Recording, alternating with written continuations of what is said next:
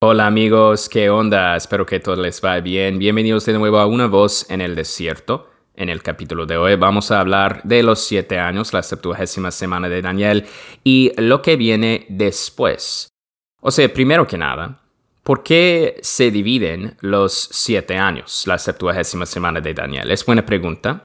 Es que Daniel 9:27 también menciona que a mitad de los 7 años el anticristo rompe su pacto con Israel. Este evento es conocido como la abominación desoladora. Se describe en Daniel 11:31 y en Mateo 24. Lleva a la persecución violenta del pueblo de Dios, la gran tribulación. Varios pasajes explican que el anticristo tiene la autoridad para perseguir al pueblo de Dios por 1260 días, es decir, 42 meses y 3 años y medio. Pero, ¿por qué la gran tribulación es acortada?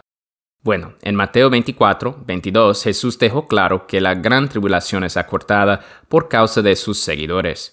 En otras palabras, en un tiempo desconocido durante la segunda mitad de la 70ª semana de Daniel, ocurren el arrebatamiento y la resurrección. Sin embargo, después de los 7 años, hay 2 periodos extras adicionales. Daniel 12:11 profetiza que va a haber 1290 días después de la abominación desoladora, o sea, hay 30 días adicionales después de los 7 años. Entonces, la autoridad del anticristo dura 1260 días o 42 meses y 3 años y medio.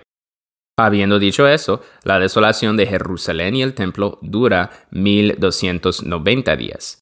Esto significa que va a haber un periodo extra de 30 días. Después de gobernar 1260 días, el anticristo ya no va a tener la autoridad.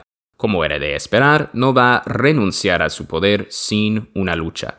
Los juicios de las copas son ejecutados contra los que se oponen al establecimiento del reino de Cristo en la tierra.